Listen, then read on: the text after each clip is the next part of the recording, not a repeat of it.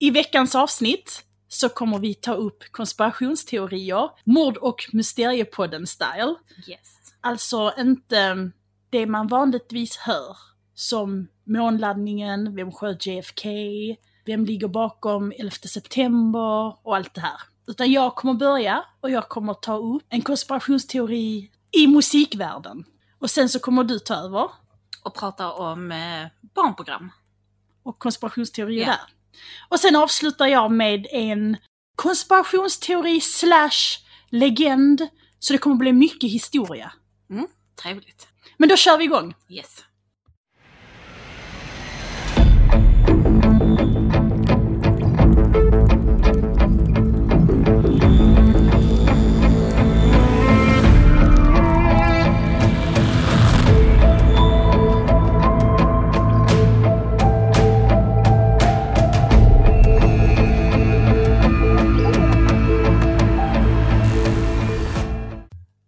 Hej och välkommen till Mord- och mysteriepodden. Hej och välkomna. Jag är Joanna. Och jag är Sara. Och vi mår bättre. Ja. Vi har missat en vecka. Ja. Vi kanske får jobba in det lite senare så vi kanske släpper 2 avsnitt någon gång. Så vi kommer ikapp. Men vi ska ha konspirationsteorier Yes. som jag kallar konspirationsteorier mord- och mysteriepodden-style. För det är inte de här vanliga konspirationsteorierna som mordet på JFK, Månlandningen. ja, Illuminati och allt det här. Nej. Utan, Så ni som tänker foliehattar, ni kan ta av dem igen. och då börjar jag. Och det blir ingen newsflash för att jag känner att det blir hoppet och har 2 olika newsflash. Och sen så har jag ett fall här. Och sen så har du hade 4 eller 5 olika barnprogram. 4. Och sen så ska jag ha ett fall till. Det blir för mycket olika grejer för hoppet. För huvudet, kände jag. Men jag börjar. Hit me. Ja. Och när vi sa att vi skulle ha konspirationsteorier, fast du och jag tror ju inte på aliens och att där försiggår en massa konstiga saker bakom kulisserna och att vi alla blir förföljda av FBI och allt vad det är. Så, Nej, det gör mig paranoid bara. ja, det får man bara tänka att nu har någon haft mycket tid och sitter hemma i sin mammas källare och hittar på de här sakerna. Och sen så blir det reality och sen så sprider de det på Reddit och sen så tror alla på det. Den här är så konstig och det är om sångerskan Avril Lavigne. Oj, och jag har gillar. man inte hört talas om på år och dag. Hon släppte en ny video för Är det sant? en vecka sedan eller 2. Jag gillar henne också. Alltså, Ja. Oh. Jag älskar Avril Lavigne och jag har gjort det länge. De har bra musik. Ja, Alltså lägg av, hon det är ju bra musik, ja. Det är bra musik Ja. och kaxiga texter. Ja. Jag gillar det. Och där finns andra konspirationsteorier också. Till exempel om Beyoncé. Att hon dog 1979.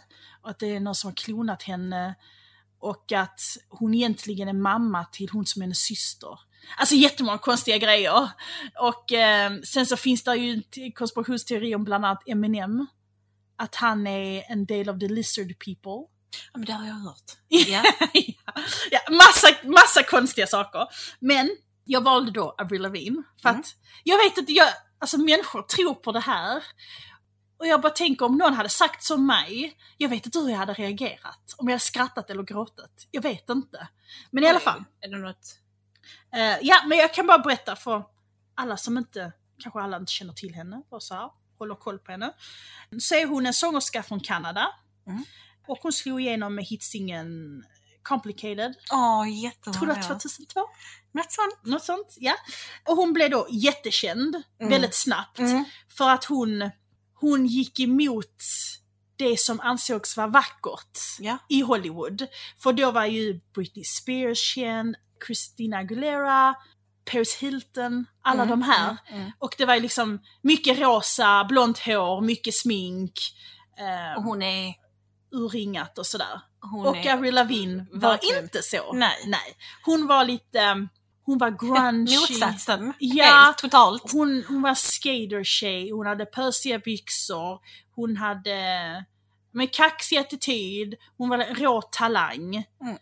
Men ändå väldigt charmig. Nej, eller hon sådär. verkar jättetrevlig. Ja, det är bara det att hon är inte dolled up. Hon ser inte ut som en docka. Nej, hon är tuffare. Eller Ja. vad man säger. Ja. Pojkflicka. Ja. Pojkflicka. Ja. Ja, det har vi det. Mm. Hon representerade ju alla de som inte kände att Paris Hilton och de, att de kunde identifiera sig med de andra tjejerna precis. I Hollywood. Ja. Mm. Så hon fick ju många fans, säkert på grund av det, också att musiken var bra. Ja. Så hon symboliserar de alternativa tjejerna, kan man säga. Ja. I början av hennes karriär så gör hon då låtar som Complicated, som jag sa, och min favoritlåt Skaterboy. Den är jag älskar Skaterboy. Men vissa då tycker att efter de här låtarna, efter det första albumet, så tycker de att hon ändrar sin stil lite för drastiskt. Så 2005 kommer den här konspirationsteorin då, att den riktiga Avril, som då slog igenom, att hon antingen har inte klarat av trycket av att vara känd, så hon har sagt till sitt skivbolag, hon vill inte detta längre. De har switchat ut henne mot en annan tjej som heter Melissa.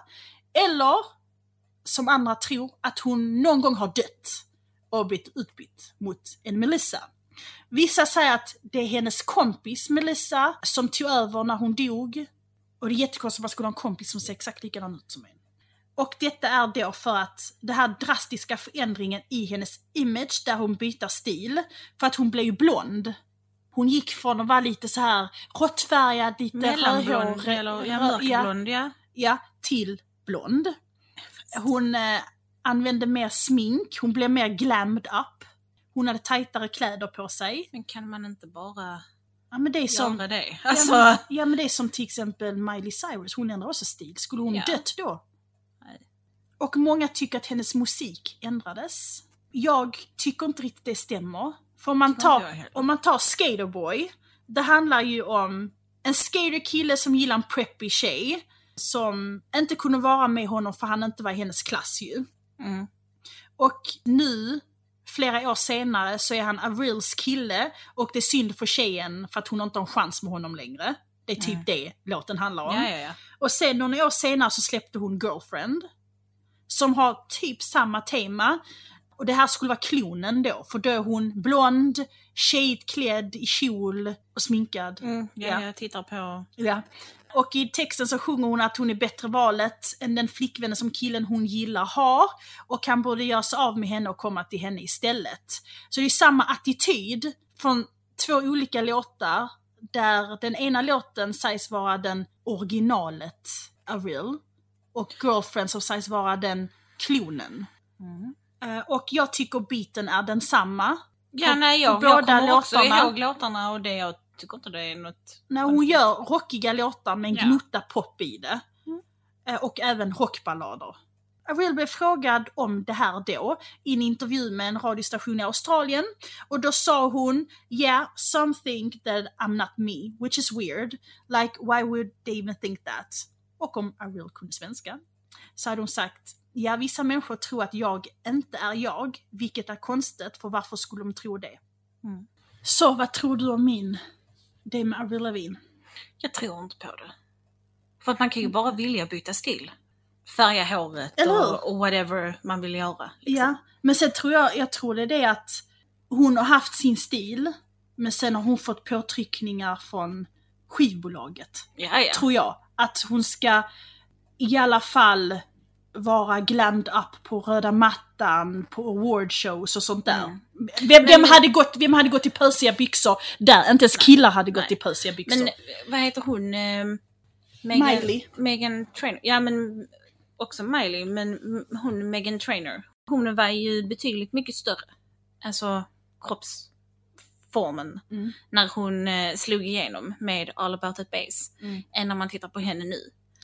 För då får du ju påtryckningar att du kanske ska gå ner i vikt eller något sånt. Alltså jag kan tänka mig att det är något sånt. Alltså jag vet hon Ashley Simpson, vet Jessica Simpsons syster. Ja.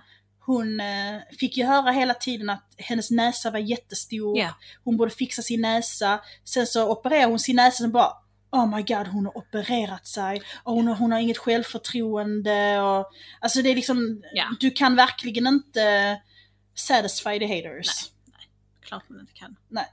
Men vi skrotar den, vi slänger den i soptunnan, den teorin. Okej, ja. Yes, it's in the trash. För det är trash. Jag bara tog upp det för att det är så galet. Jag förstår inte att människor hakar på det. Nej. Att de bara, men kanske, jo, ni hör den låter sin... Alltså, det makes no sense. Nej. Men då hoppar vi på den tecknade världen. Ja. Den som inte... finns. Ja, precis. Barndomen. Vår barndom. Vi ska ta det tillbaka. Och jag hoppas att någon av er lyssnare har sett någon av de här barnprogrammen. Ni kanske har sett allihopa och tänkt som jag i vuxen ålder att varför tittar jag på det? Kunde jag se det här när jag var liten? För det finns typ 2 på min lista som jag tycker det om. Alltså, eller som jag tänker det när jag ser det nu. Alltså jag vet ju vilka du har. En av dem var en av de sämsta tyckte jag. Och det är Rugrats. Jag tyckte inte om den alls som liten. Jag har inte varit jätte sådär förtjust i dem. Sen har jag ju fortsatt titta på dem. Bara för att jag ska titta på någonting. Alltså... Nu i vuxen ålder? Nej, alltså när jag var liten så har jag ju bara tänkt men det är barnprogram, jag kan titta på det. Alltså jag klarar inte mig att ta igenom det. Men jag kommer ihåg att jag gick till Burger King med min mamma när jag var liten, så hade de på Burger King, det var typ när den var ny. Vet som Happy Meal, jag vet inte vad det heter. Kids Meal. Ja, så var det, man fick dem. Så fick jag han Tommy. Och så skruvade han upp han så kröp han på golvet. Han är jättesöt. Jag ser ut som en gammal gubbe. Jag ska vara ärlig. Ja, men vi ska börja med ett annat barnprogram. Yes. Vi ska börja med SpongeBob SquarePants. Eller SvampBob Fyrkant. Alltså, han är min spirit animal. Han är bäst! Alltså jag älskar SpongeBob. Alltså jag är typ hans största fan. Jag har tröjor med han. Alltså jag blir jätteledsen att höra att den går inte längre. Det är Nickelodeons bästa. Och Rugrats det sämsta. SvampBob Fyrkant eller SpongeBob. Det finns min idol. Ja. Det finns en teori om att världen där SpongeBob utspelar sig, alltså den här Bikini Bottom, är ett resultat av en kärnvapentestning. Den här Bikini-botten sägs vara bottnen vid ön Bikini Atoll. På den här platsen så har USA detonerat 23 olika kärnvapenbomber under kalla kriget. Och SpongeBob och hans... Alltså har det hänt på riktigt att de har gjort det? Okay. Ja. SpongeBob och hans vänner föddes efter kärnvapentestningen. Så de är ett resultat av det. Det förklarar fortfarande inte hur en svamp kan få liv. Nej. Och att han älskar att jobba och han jobbar som en grillkock på en hamburgerrestaurang. Det makes no sense att kärnvapen kan göra det. Jag har hört också en annan teori om att alla skulle vara någon form av droger och att Patrick, stjärnan, han står för cannabis. Att han har sån munchies för han äter alltid. Eller så är alltid hungrig. Och sen vet jag inte om SpongeBob var någonting du blir speedad av, typ LSD eller något sånt. Jag vet inte. De har väl trott också att det är diagnoser. Att han har ADHD. Ja, det har jag också hört. De hade trott om Nalle Puh också.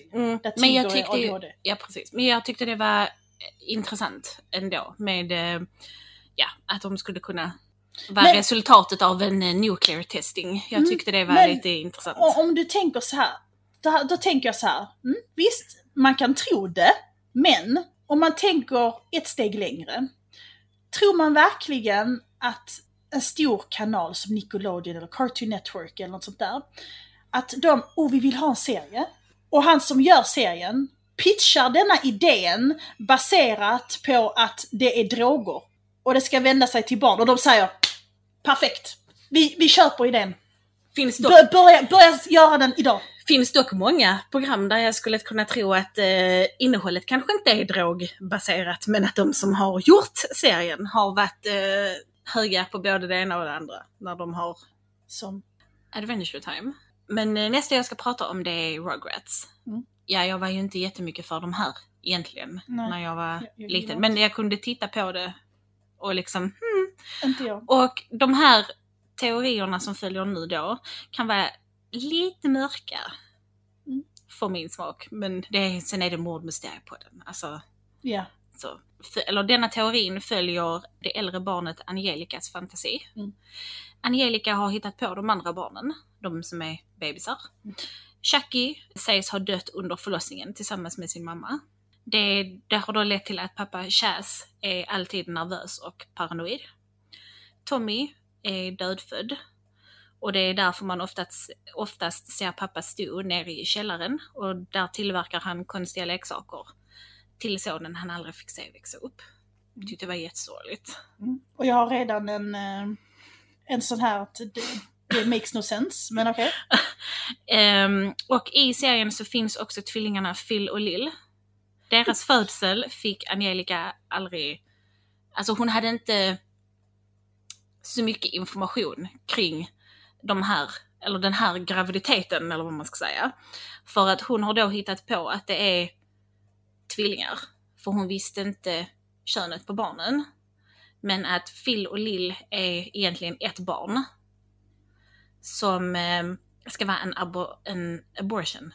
Aborterat barn? Ja, aborterat barn. Som hon inte visste könet på. Men hon visste att någon hade gjort abort? Nej, det vet hon inte. Men hur kan hon komma på de här sakerna? Men hon har ju hittat på barnen. Men vem att de är levande fortfarande. Ja, men hon ska vara typ 4-5 år. Vem hittar på så? Den här barnet är dödfödd. Men det är ju inte hon som har hittat på det. Hon hittar på barnen bara. Men för att... Nej, för du sa att Tommy egentligen är dödfödd, därför hans pappa är i källaren. Ja, men det är ju teorier som de som har gjort serien själva har sagt. Har de sagt att Tommy är död? Vad jag har förstått som så har de gått ut med det själv. Att de har bekräftat att det är Angelicas fantasi. Hon har bara fantiserat ihop barnen. Ja, så fantasi kan det ju vara, för att många barn har ju imaginary friends. Alltså typ som, påhittade vänner, och att bebisarna är påhittade vänner till henne. Ja, det kan jag köpa, men att... Men hon vet inte om vad som har hänt med barnen. Detta är information som har släppts sen. Alltså vad som har hänt. Har skaparna sagt att men det är sant att de var aborterade? Jag vet inte om de har bekräftat det, men jag vet inte... De hade skrivit dem. I want to know. Alltså de fucked up i huvudet. Hon har i alla fall fantiserat ihop tvillingarna Phil och Lil. Och att det är en bebis som blev bortadopterad. Aborterad? Och de är inte abortion. Alltså inte... Du sa abortion? Nej, men då sa jag fel. De har blivit bortadopterade. Eller den bebisen som är Phil / Lil har blivit bortadopterad. Därför visste inte Angelica om det skulle bli en flicka eller pojke. Alltså hon fick aldrig veta det. För att den var bortadopterad. Och sen föräldrarna... Men hon visste könet på de andra som inte ens överlevde. Ja, de har... Alltså, vem är det inte... vad heter den bebisen? Tommy. Tommy, han i blå tröja med blöjan. Ja, det är hennes lillebror. Eller tror jag i serien. Så jag tänker att där borde de ju ha pratat med henne och sagt att detta är din lillebror. Alltså här inne ligger din lillebror. Är det hans? Men han är ensambarn. Jag har inte 100% koll på denna eftersom jag inte har tittat på serien. Men har inte Tommy en annan? Vänta, jag måste... Jo, Tommy får ju sen Dill. Det är jättekonstiga namn, men men i alla fall. Och det som då alltså som heller inte, eller som tyder på detta att barnen skulle kunna vara döda, är för att det enda barnet de pratar med i serien, det är Angelica. Men det är också klart för att hon är den som kan prata, de andra är ju bebisar. Det är inte så föräldrarna tycks inte bry sig om barnen. Alltså jag satt och kollade på 2 avsnitt häromdagen. Och jag tycker inte det verkar jag tycker inte heller det verkar som att föräldrarna ser barnen. De små bebisarna. Det är som att de inte Angelica finns. har inga syskon. Hon är den enda som inte har syskon. Och som du sa, Tommy och Dill är brödrar. Och Chucky och Kimmy blir styvsyskon. Och Phil och Lil är tvillingar. Ja. Yes. Ja, men vi hoppar genast vidare till nästa program och det är det. Men för er som inte vet så det handlar om 3 killar, Ed och Eddie. De bor i ett villaområde som är som en återvändsgata. En av teorierna för denna serie är att återvändsgatan egentligen är skärselden. Och att barnen är döda. Och de är fast på detta stället.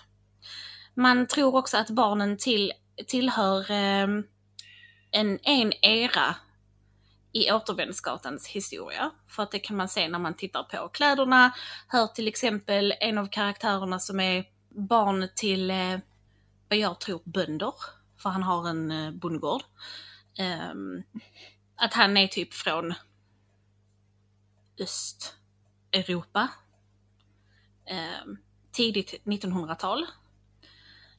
Och han ska ha dött i en farmolycka. Som barn? Ja men barn jobbar ju på bondgårdar förra tiden, så det är ju inte jättekonstigt. Om han dog som barn? Nej, men han kanske alla barnen ska ha dött under 1900-tal, som då Rolf, den här bondekaraktären. Johnny, vars bästa vän var Plankan, ska ha dött på 1920-talet. Han har ju i så fall blivit ihjälslagen för att Plankan? Nej, men hur populärt är det att ha en vän som Plankan? Som, för er som inte har sett det, som är en planka. Ja. Som med målat ansikte på. Ja, hur populärt kan det ha varit?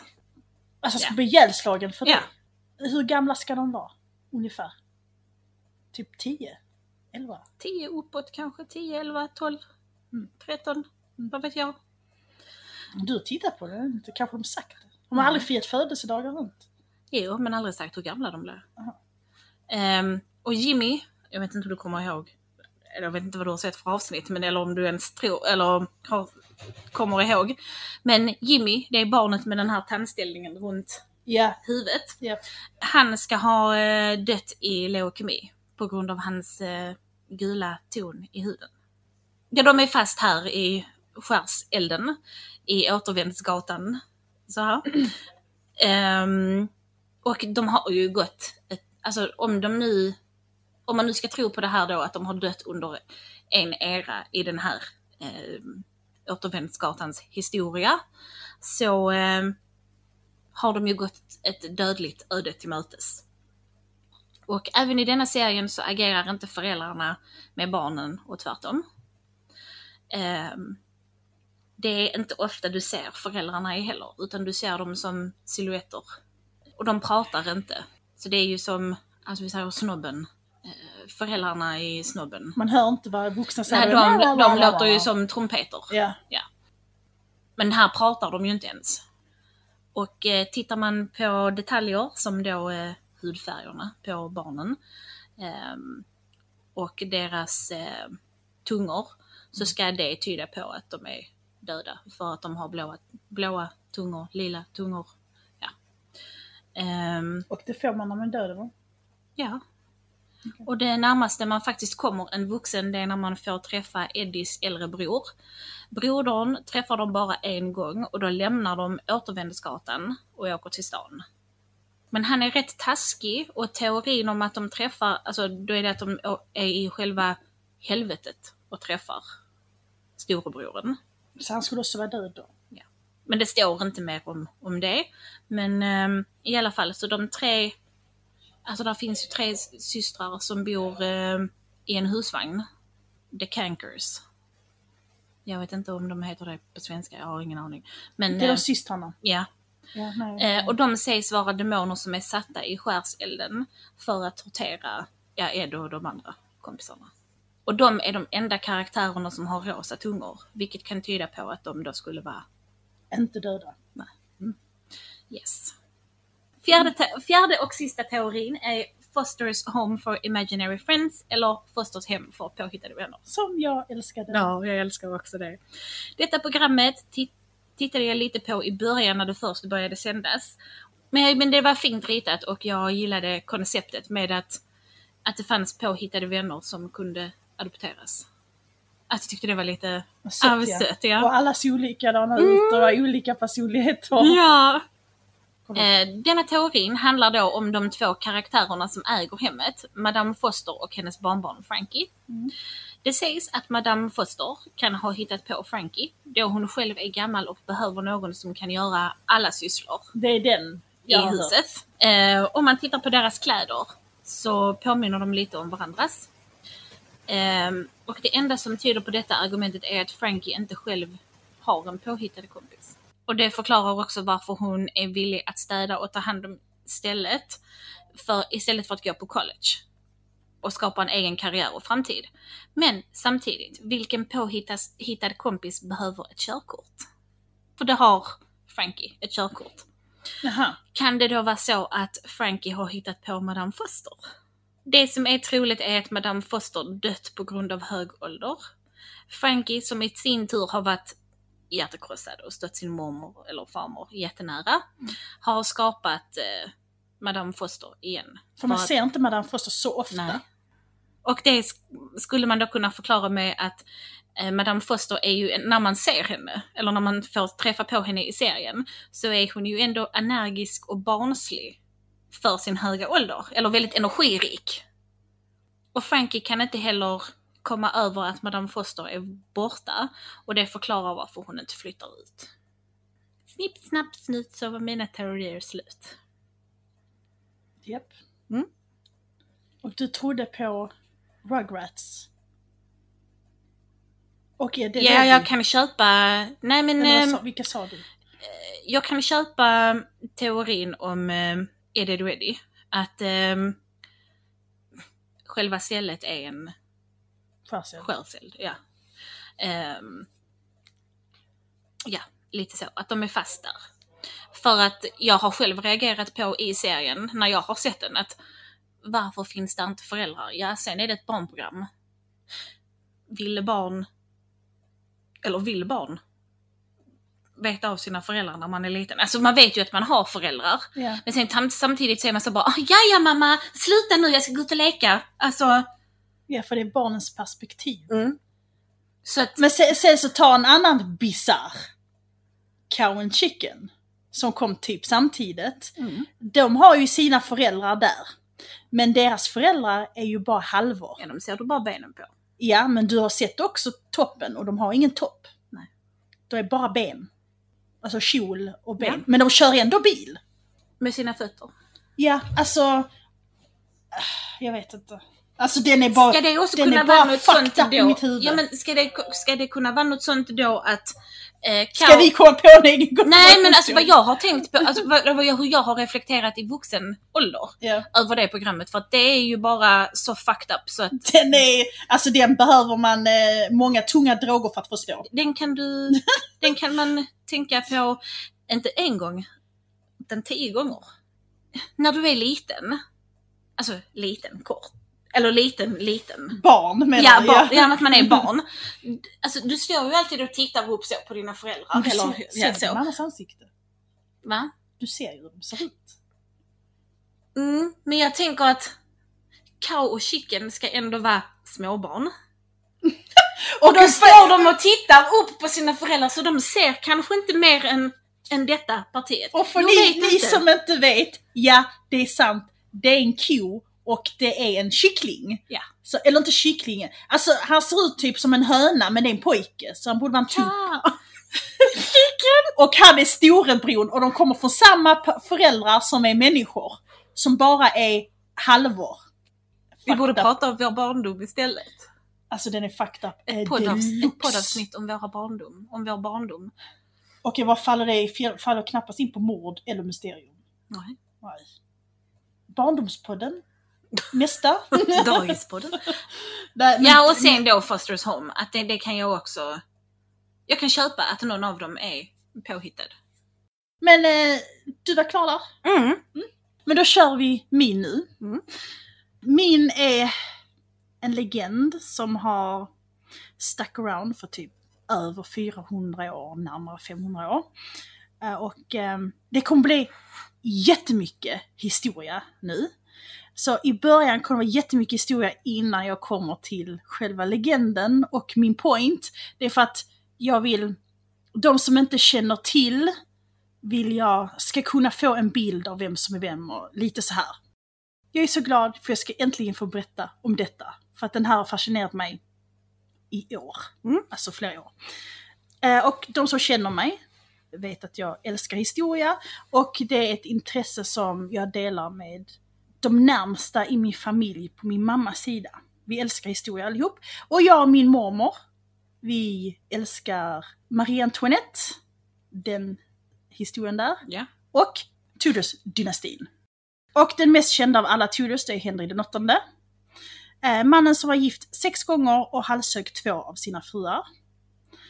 Och han är också känd för att han avskaffade katolicismen i England och vände Rom ryggen då påven vägrade godkänna skilsmässan som han begärde från sin första fru, den spanska prinsessan Catherine of Aragonien, alltså Catherine of Aragon.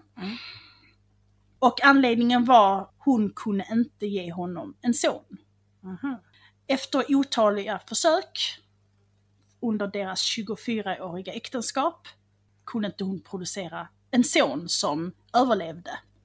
De fick en dotter tillsammans som överlevde. Mary Tudor, och hon är känd som Bloody Mary. Katarina, eller Catherine då, var gravid flera gånger och födde även en pojke som dog efter knappt 2 månader. Oj. Det var en kungs främsta uppgift att producera söner som kunde ta över tronen och föra dynastin vidare efter kungens död. En flicka var inte så mycket värd för att de gifter ju sig med någon annan som är kunglig. Och då är ju kungen mer värd än drottningen. Och om hans dotter hade, för att hon sen gifter sig med en spansk kung, då blir det typ att han blir starkare, så typ Spanien äger England lite då. Förstår du? Och de vill ju ha ett starkt styre själv. Ja. Och då är det lättare om det är en kung, för då kan han ta typ vilken kvinna som helst, nästan. Katarina var tidigare gift med Henrys äldre bror Arthur, prinsen av Wales. Han aldrig blev en kung. Han var först in line för tronen, men han dör innan sin pappa, så han är bara känd som Prince of Wales. Och inte kung Arthur. Katarina och Arthur gifter sig den 14 november 1501. Men 5 månader efter de gift sig så dör Arthur som 15-åring. Henry den 7:e, Arthur och Henrys pappa, bestämmer då att Katarina ska gå till Henry den 8:e. Men de har gjort en överenskommelse och betalt och gett varandra gåvor. Och för att inte den transaktionen ska bli komplicerad så var det lättare att göra så. Så de gifter sig, Henry den 8:e och Katarina av Aragonien. Han försöker hitta orsaken till varför de inte kan producera en son. Och jag säger producera för att det är typ så man pratar om det. Ja. Så han börjar ju söka efter svar vad som kan vara fel. Och han hittar ett ställe i Bibeln där det står att du ska inte ta din brors fru. Eller du ska inte blanda dig med din brors fru. Alltså typ du ska inte ha sex med din brors fru. Ja. Så han tror att det här är varför det inte blir några söner. För att Gud är sur på honom för att han har tagit sin brors fru. Han skriver till påven och så han blir skilsmässa för att Gud straffar honom för att det blir inga söner. Hon blir gravid, hon får missfall, barnen dör tidigt. Han blir straffad av Gud. Och det är för att hon har fulländat äktenskapet med Arthur. Och då utreds detta ju. Och hon lovar dyrt och heligt att nej, de fulländade aldrig äktenskapet. De hade aldrig sex under den tiden. För han dog ju ganska snabbt efter. Och påven säger då till honom att deras äktenskap är rent och har gått rätt till. Men det här tycker inte Henry är okej. Och han har ju redan träffat en ny, Anne Boleyn, som han har uppvaktat ett bra tag. Så synd om hon, Catherine. Eller hur? Hon älskar ju honom. Så det är jättesynd. Ja. Och hon är väldigt populär bland folket, i hovet, familjen, allting. Så att hon har jättemycket stöd från alla. Men han fightar då för Anne Boleyn. Och hon är en kvinna som inte alls är populär bland folket eller hovet eller de som är han närmst. Alltså vänner och familj. Ingen gillar henne. Av de som har sett henne så har hon till och med, de har förklarat henne som en häxa. Att hon hade vårtor i ansiktet och hon hade 6 fingrar per hand. Ja. Och en som var kär i henne hade förklarat henne som att she's not the most handsome woman. Och han var kär i henne. Att hon var inte den vackraste kvinnan som fanns. Men många tror att det är för att hon såg inte ut som standarden. För att hon hade mörkt hår och blek hy. Annars var de flesta ljusa eller rödhåriga. Men ser man på ett mynt där hon är avbildad. Många säger att det är den mest korrekta bilden av henne. Så ser hon fruktansvärd ut. Och vill man ha barn med henne? Jag hoppas att hon ser ut så. Eller så är det kanske bara konstigt tryckt hon på. Hon ser ut som tavlan i den nya It. Som kommer till liv. Ja, faktiskt. Men vi ska inte håna hennes utseende. Nej, gud nej. Nej, ingen vet. Det är bara vad de tror att hon ser ut. Men jag tycker inte hon ser ut som en människa. Alltså det är inga riktiga... Nej, hon ser ut som målningen där från den filmen. Ja, men alltså det är liksom inga drag som make sense. Om man säger så. Och jag tror ju inte att hon ser ut så. Men ja. Och som jag sa då så har ju påven sagt att hans äktenskap med Katarina har gått helt rätt till. Så han får ju det denied från påven och hon att gå vidare med skilsmässan. De kommer inte bevilja den. Så Henry finner ingen annan utväg än att lämna sin älskade tro och införa protestantismen istället. Ja. För att han var väldigt hardcore katolik innan. Ja. Man hör att inte jag är protestant. Ja, med den nya religionen, som i katolicismen där påven är högst. Där han måste godkänna allting för att påven är ju närmast Gud. Ja. Så med den nya tron då så är det kungen som är närmast Gud. Så att om man inför denna tron i landet så har kungen absolut makt. Okay. Och det tilltalar ju Henry den 8:e. Så han skiljer sig från Katarina och gifter sig med Anne Boleyn. Hon blir gravid. Hon har ju också viskat i hans öra att det är därför du inte får söner. För att det är säkert någonting fel. Ja. Och med mig kommer du få söner. Så när hon blir gravid så säger hon till honom att du kommer få en son. Och det tror han också. De går till en astrolog som säger detsamma. Du kommer få en son. Och när det är dags att föda så föder hon fram en flicka. Och han blir besviken. Och flickan är då Elisabeth. Som kommer bli känd som Elisabeth den första. Drottning av England. Senare. Det är hon jag kommer att prata om sen. Anne lovar Henry att nästa barn kommer vara en son. Hon blir gravid igen, hon får missfall. Och sen så blir hon... Under en graviditet så går hon väl ganska långt. Men får missfall. Barnet är ändå så pass utvecklat att de kan se könet. Alltså läkarna kan se könet. Och det är en pojke.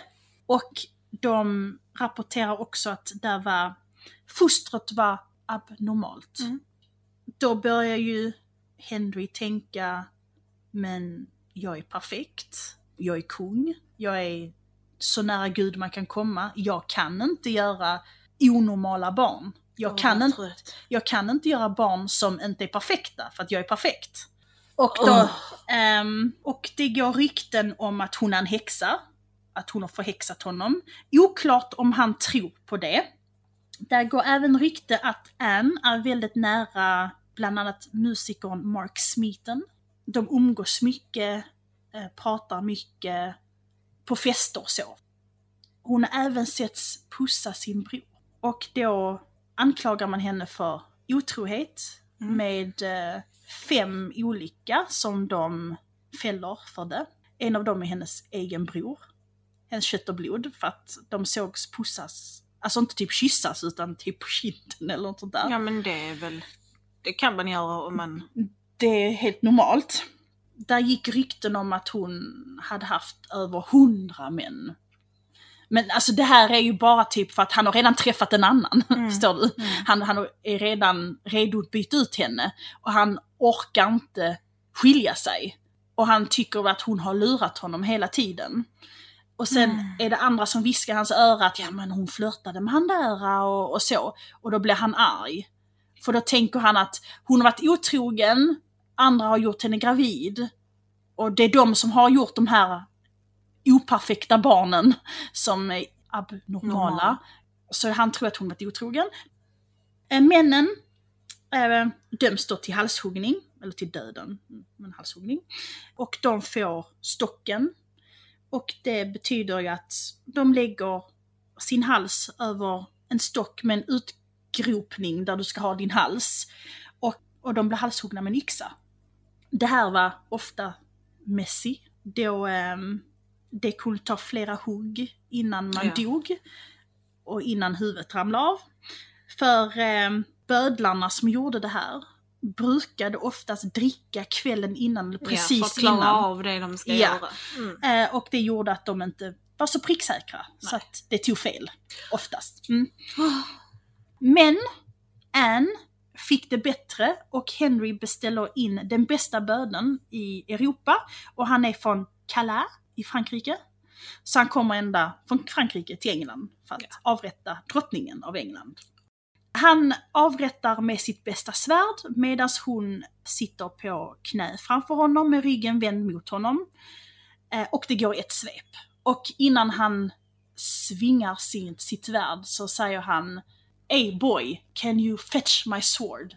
Så att inte hon vet att det är på väg. För då tittar hon dit och då, så att hon inte vet när det kommer hit henne.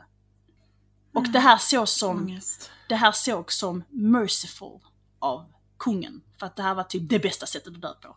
Om du skulle dö. Jag kan ju tycka att det bästa sättet att dö på det är om man får somna in. Ja, men det var inte riktigt ett val. Men jag har ju inte levt på den tiden. Så... Några dagar efter Anne Boleyns död så gifter Henry om sig med Lady Jane Seymour. Och det här ska vara hans största kärlek och den enda han fick en son med. Han blev begravd bredvid henne när han dog. Det var hans önskan. Paret var inte gifta så länge för hon dog en kort tid efter hon födde deras son då, som blev Edward den fjärde.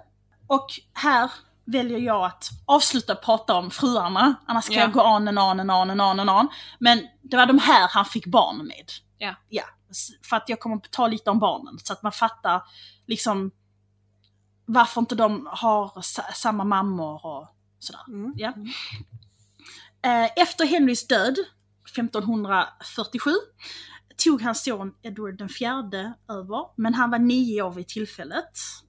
Så hans morbror styrde i hans plats tills han var gammal nog att ta över. Okej. Edward den fjärde sitter inte länge på tronen då han dör som 15-åring. Oj. Och han hinner inte heller gifta sig eller att få någon som kan ta över tronen efter honom. Nej. Han var protestant och var helt emot katoliker och katolicismen. Och han visste att när han dör så kommer Mary ta över. För att han var yngst ju, men i och med att han var pojke så var han nummer 1 in line för tronen.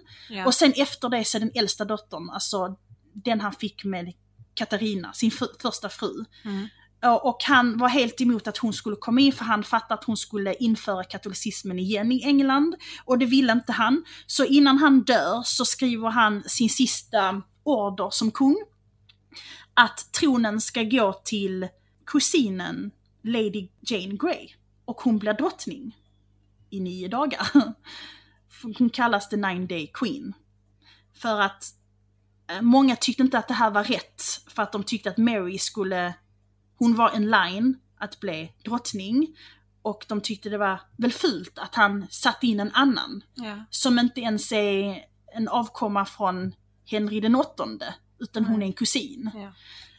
Så det görs en kupp och hon arresteras och förs till Tower London och avrättas. Vilket är synd om henne för att hon har inte gjort det. Nej, eller hur? Mary tar över med stöd av folket och hon sitter i lite mer än 5 år. Och hon kör samma taktik som hennes pappa. Han avrättar ju alla som vägrade gå från katolicismen till protestantism. Tack. Och hon gör tvärtom. Alla som inte vill gå tillbaka till katolicismen mördar hon. Eller avrättar. Och därför Bloody Mary. Ja, exakt. Det är därför hon blir kallad Bloody Mary. Ja, jag känner att det var och hon bränner väldigt många på bål för deras, jag vet inte vad det heter på svenska, men för att de vägrar och följa hennes orders. Kättare. Kanske, det heter. Och där är, jag vet inte vad jag ska säga, men där är typ en historia att man brände ju alla. Ja. Att de brände en gravid kvinna och av stressen så födde hon så att barnet ramlade ut och då ska Mary ha tagit barnet och slängt in den i elden. En kunglighet tittar inte på avrättningarna. De gick inte ens på begravningar till deras släktingar för att de associerar sig inte med döden, för att det var typ bad karma att associera sig med döden. Så att det kanske var att hon hade en order att hände det så skulle hon slänga in barnet i elden, eller någon bödel har gjort det. Och Mary får inte heller några barn. Även om hon sades vara gravid. I alla fall en gång. Och alla trodde det för att hennes mens slutade. Och hon fick stor mage. Men det kom aldrig ett barn. En sån fantomgrej. Ja. Och sen dör hon då efter drygt 5 år på tronen. Och då tar Elisabeth den första över. Det blir jättelångt det här. Alltså jag har inte ens kommit till mysteriet. Elisabeth den första är känd som The Virgin Queen. På den tiden så tänkte man inte att man kan ha sex utanför äktenskap. I alla fall inte som kvinna. Hon kallas The Virgin Queen för att hon inte var gift. Med andra ord. Och där finns många teorier varför hon aldrig gifte sig. Och jag kommer ta upp den mest fascinerande av alla, tycker jag i alla fall. Och den kallas The Bisley Boy. Kallas denna. I England finns där en liten stad som är, om du tänker dig på engelska landsbygden. En liten sån stad. Som heter Bisley. Och i den staden så går det runt en legend. Och den har hållits i liv i snart 500 år. I Bisley så hade Henry den VIII ett typ sommarställe, jaktställe. Som heter Overcourt. Elizabeth ska ha sänts dit när hon var runt 11 år. Över sommaren, så typ 1544. Och på denna tiden så levde i alla fall kungligheterna. När de fick barn så var inte de tillsammans med barnen, utan de skickade iväg barnen någon annanstans och så fick personalen uppfostra dem och lära dem italienska och franska och dansa och allt det här. Och sen när de var gamla nog att komma till hovet, då fick de komma till hovet. Ja. Under det här besöket då, när hon var där över sommaren, så tror man enligt den här legenden att Elizabeth har blivit sjuk. Hon har fått svettpesten.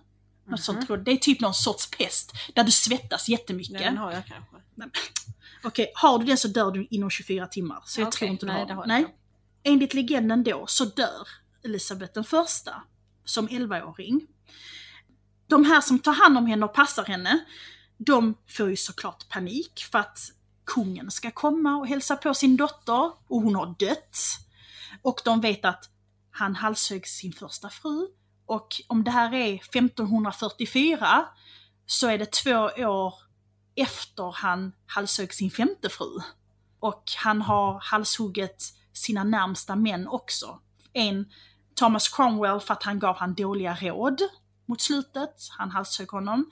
Och en som han älskade som var typ nära vän, Thomas More, för att han vägrade och gå ifrån katolicismen. Så han är känd för att döda människor. Så var klart att de tänker, han kommer halshugga oss. Han kan halshugga de närmsta. Han kan skada oss. De som tog hand om henne, när hon har dött, så har de fått panik. De har letat i hela stan efter någon som de kan ersätta henne med. Och den enda som är typ samma längd, samma hudton, samma hårfärg, liknar henne lite, råkar vara en pojke. Som kallas The Bisley Boy. Ja, för han är ju från Bisley. Och det sägs att han ska vara släkt med Elizabeth. Hur vet jag inte, om det är typ kusin eller någonting. Och därför likheten. Så man tar den här pojken då, The Bisley Boy. Man klär honom i Elizabeths kläder. Och presenterar honom för Henry den VIII när han kommer på besök. Och han ser ju aldrig sin dotter. Och det här var den dottern som han typ tyckte minst om. Eller det barnet han tyckte minst om. För han hatar ju hennes mamma i slutet. Han var inte riktigt säker på att det var hans dotter. För han tror ju att hon har varit otrogen. Så det kan lika bra vara någon annan mans dotter. Yeah. Så han typ är inte så jättenära henne. Så han ska inte ha sett någon skillnad. Enligt legenden, alltså jag hörde en från Bisley i en dokumentär, så sägs det att innan hon åkte till Bisley så hade hon dåliga tänder och jättefula tänder för att de åt mycket socker på den tiden. Socker var nytt.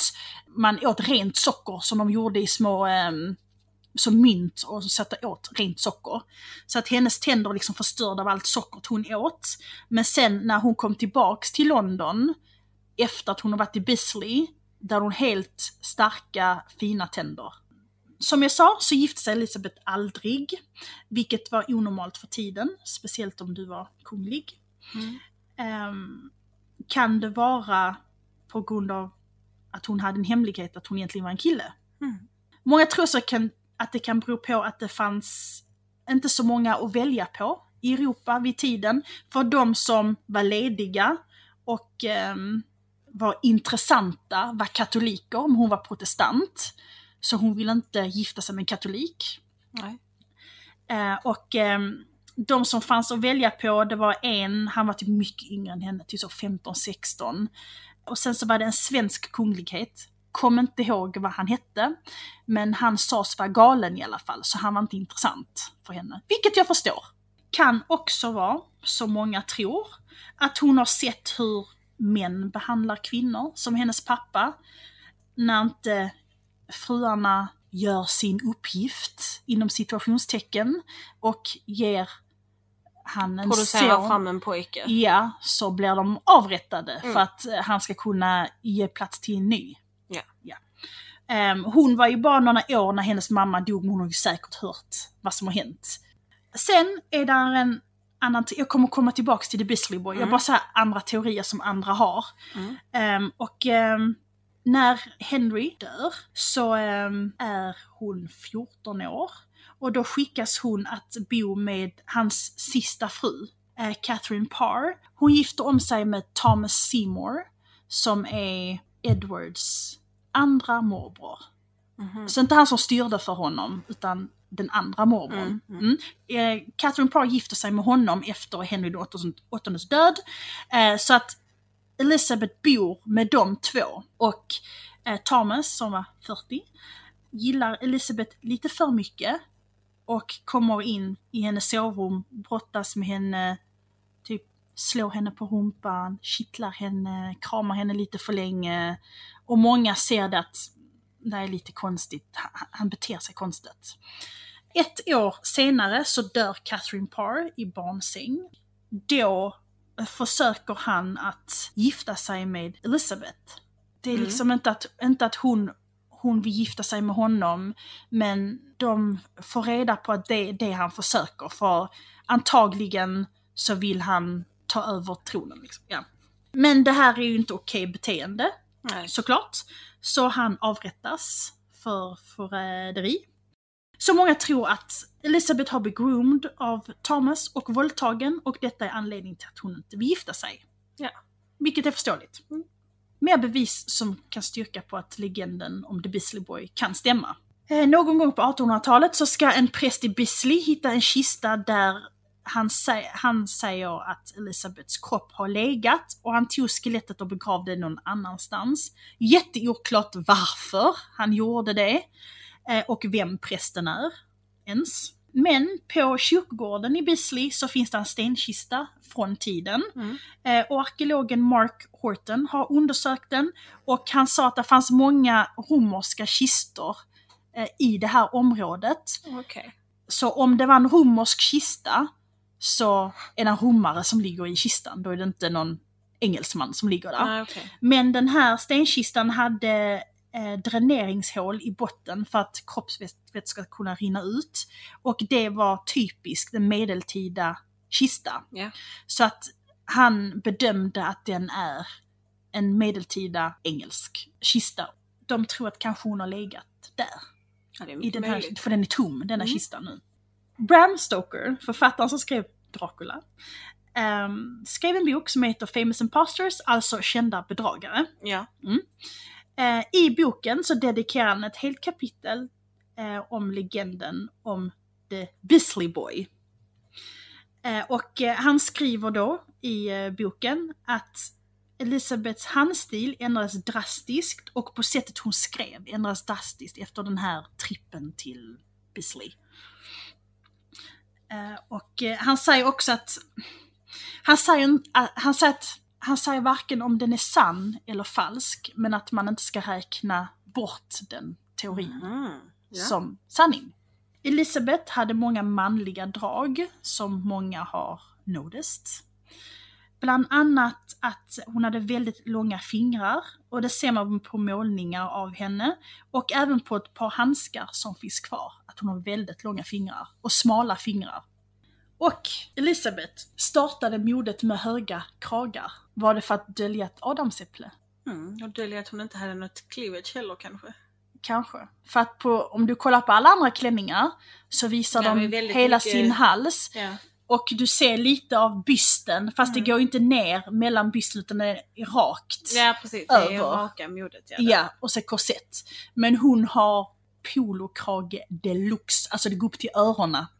Jag skojar inte. Nej, det är där de konstiga kragarna kommer sen nu, barockkragarna. Ja, men hon har också någon som går upp till öronen. Alltså som det var kallt i huvudet. Hon bar även ett tjockt lager vit foundation som var gjord av bly, vilket många använde. De visste inte att det var farligt på den tiden då, såklart. Men hon använde otroligt mycket av det. Och det är många som tror att hon har gjort det för att täcka skäggväxt. Och du vet, män har oftast mycket grövre hud än kvinnor. Men där finns de som tror att hon har försökt dölja ärr som hon har fått i ansiktet av smittkoppor. Hon visste att får hon inga barn, för hon var den sista nu som levde efter Henry den VIII. Så hon visste att får hon inga barn så kommer säkert Tudor-dynastin att dö med henne. Men ändå så gör hon inga ansats till att gifta sig och skaffa barn. Hon säger själv att hon är gift med England. Hon vill inte ta sin attention från styret. Det sägs att hon var kär en gång i en Robert Dudley. Han var gift redan, men att de två skulle haft en affär bakom ryggen på hans fru.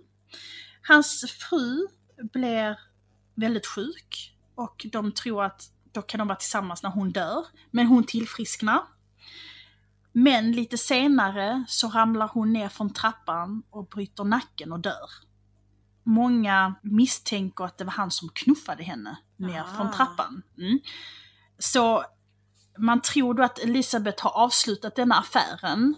För att om hon gifter sig med han och människor tror han har puttat ner sin fru från trappan för att vara med henne, då kommer det se jättedåligt ut, precis som hon varit med på det och planerat det. Så många tror att hon älskade ingen annan, så hon älskar honom, och därför var det inte värt för henne att gifta sig. Att det känns inte äkta för henne att gifta sig då, vilket jag förstår. Elizabeth dör efter hon har styrt England i 44 år. Troligen så har hon dött av blyförgiftning, av all blymakeup. Om man kollar på rapporterna om hur hon betedde sig, att hon var förvirrad och lite sådär.